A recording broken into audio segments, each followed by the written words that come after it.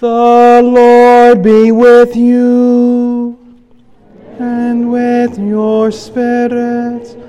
A reading from the Holy Gospel according to Matthew. Glory to you, O Lord. When Jesus heard that John had been arrested, he withdrew to Galilee.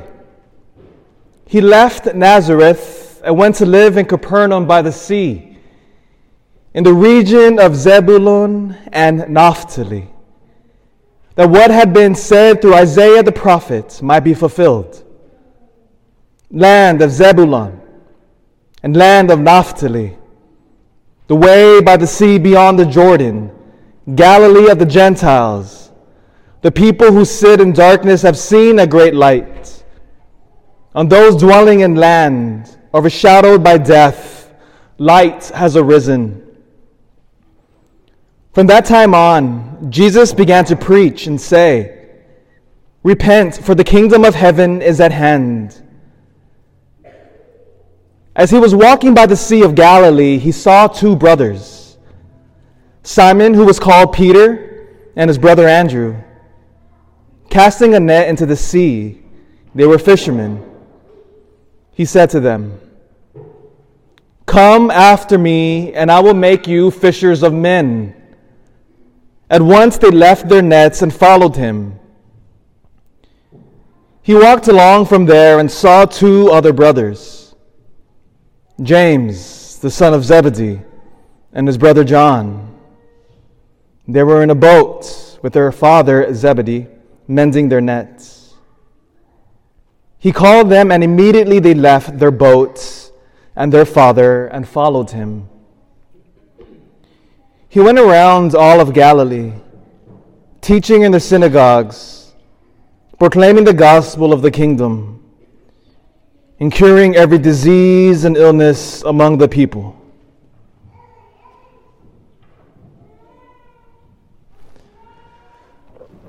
The gospel of the Lord.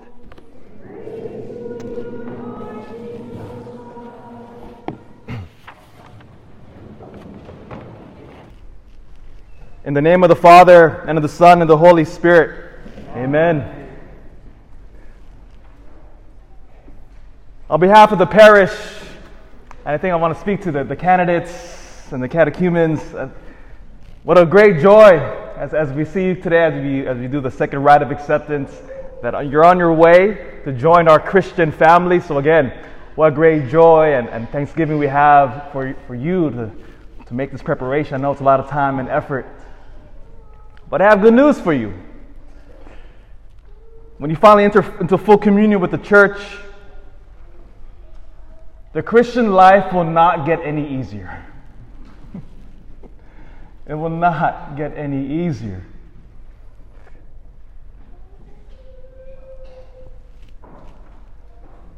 For all of us here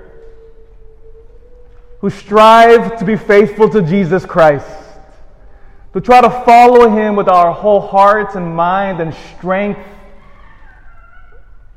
we all know that one day life will hit us hard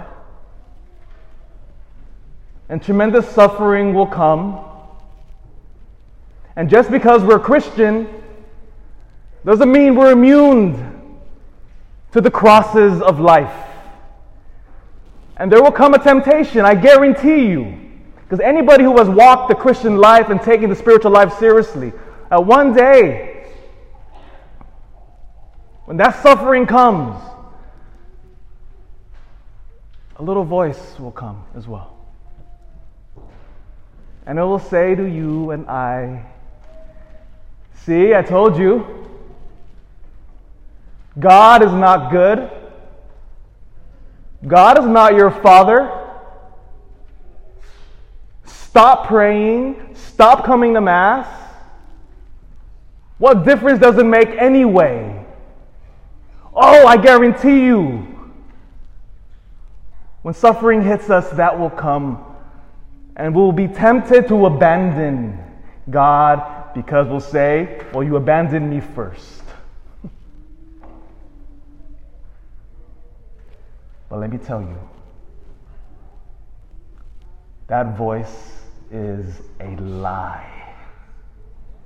Pure lies. Do not listen to that voice when that day comes. I say this because these readings today, these powerful readings, testify to this lie of the evil one. So, we begin now. Jesus is at the Sea of Galilee. And the gospel tells us that there are two funny names. That Jesus begins, he lives by the sea in Capernaum in the region of Zebulun and Naphtali. Zebulun and Naphtali. When you leave, make sure you grab a bulletin. In it, the front cover of the bulletin there is a photo from 2008. I was still a seminarian in Rome, and the seminary takes a group of us to the Holy Land. And we get to see these funny places. Because oftentimes when we hear names like Zebulun and Naphtali, we think, where is that place? It might as well be on Mars. It's so foreign to us. But if you've ever been blessed to go to the Holy Land on a pilgrimage, it's amazing. It looks normal. We went to the Sea of Galilee to kind of give you a perspective, an idea. It reminded me when we went there that Galilee looks a lot like Lake Tahoe. Minus the trees, the $1 million mansions, and all those irritating tourists. Just so remove that from your mind, and there you're at the Sea of Galilee. And it's tranquil, peaceful.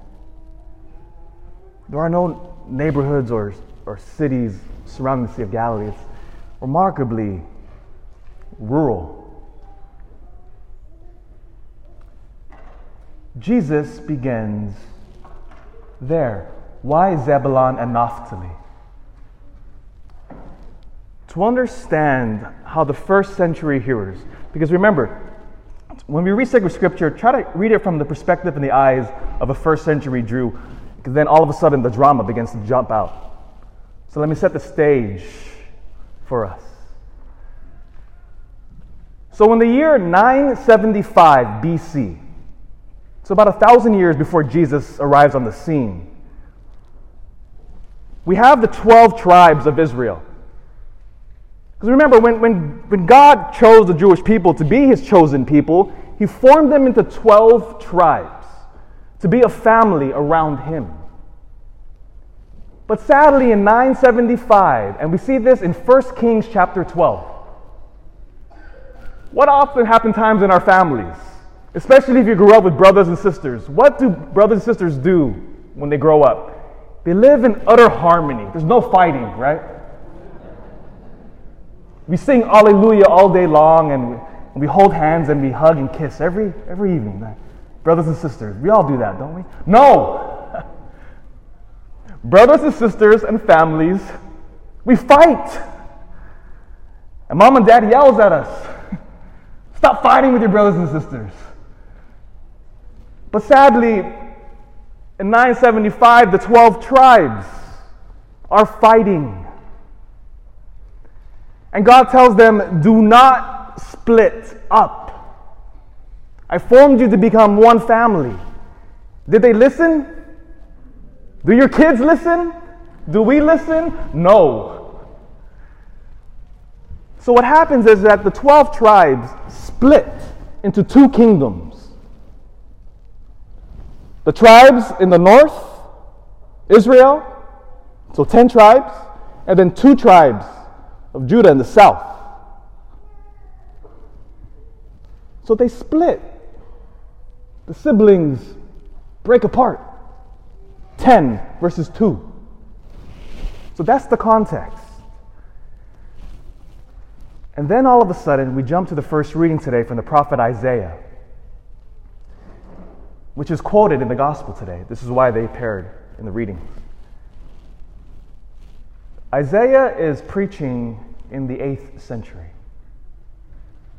At that time period, the Assyrian Empire is the dominant force on the planet. the Assyrians swoop down and they attack the 10 tribes. The first 2 tribes to be killed and decimated by the Assyrians are Zebulun and Naphtali.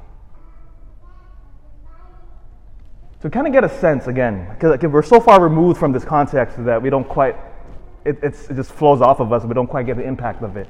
So parents in here, imagine if you had 12 kids. And 10 of those kids were kidnapped or killed. I know that's a heavy sentiment to think about, but that's what the Jews would have felt. Because the 10 tribes are wiped out by the Assyrians. And the first 2 kids to be killed are Zebulun and Naphtali. But in the prophet Isaiah, what he says to them, as sad as this is, now listen to the first reading.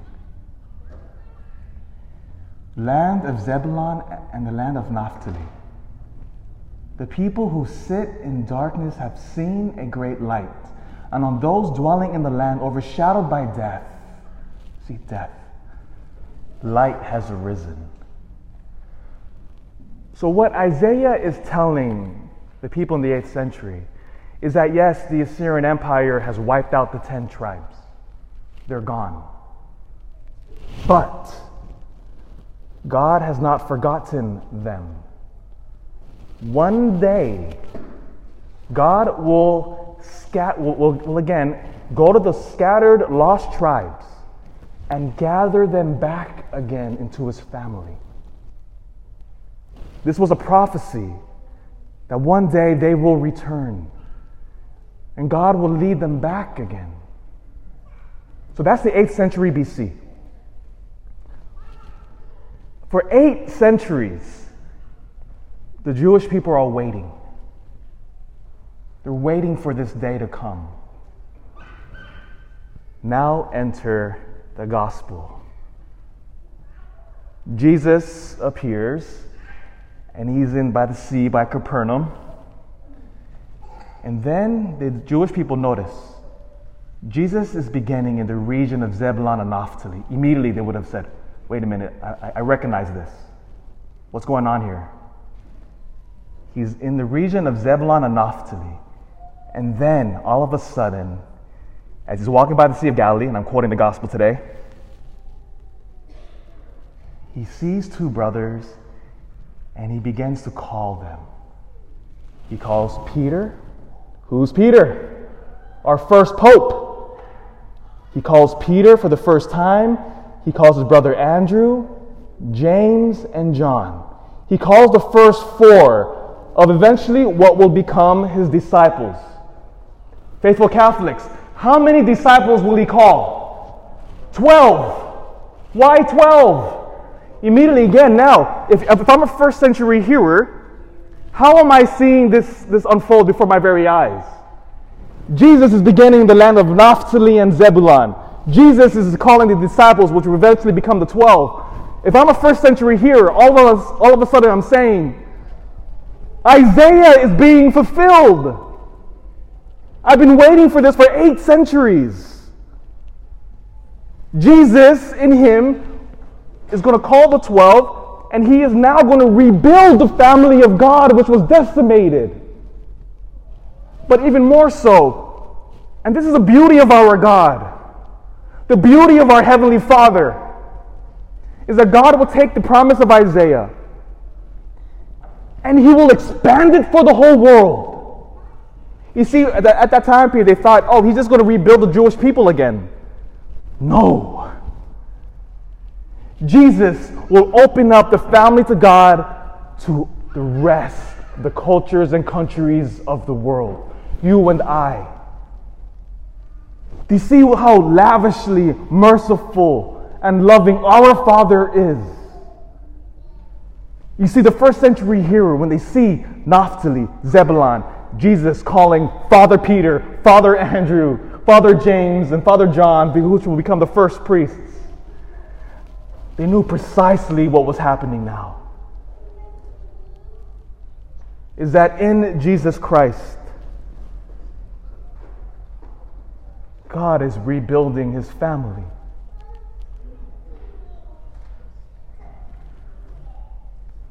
God never forgets us. God never forgets us.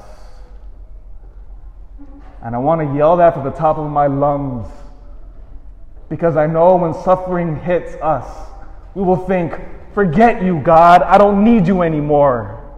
I'm all alone. None of the suffering has any meaning. I'm just by myself.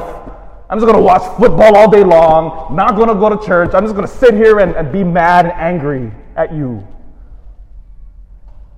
That day will come.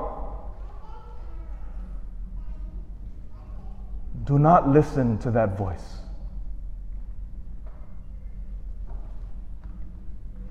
God has come in Jesus Christ, and he's rebuilding our family. He has not forgotten the lost tribes, and he will not forget us.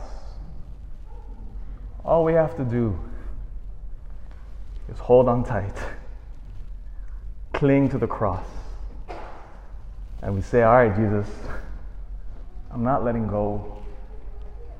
I'll follow you to the end.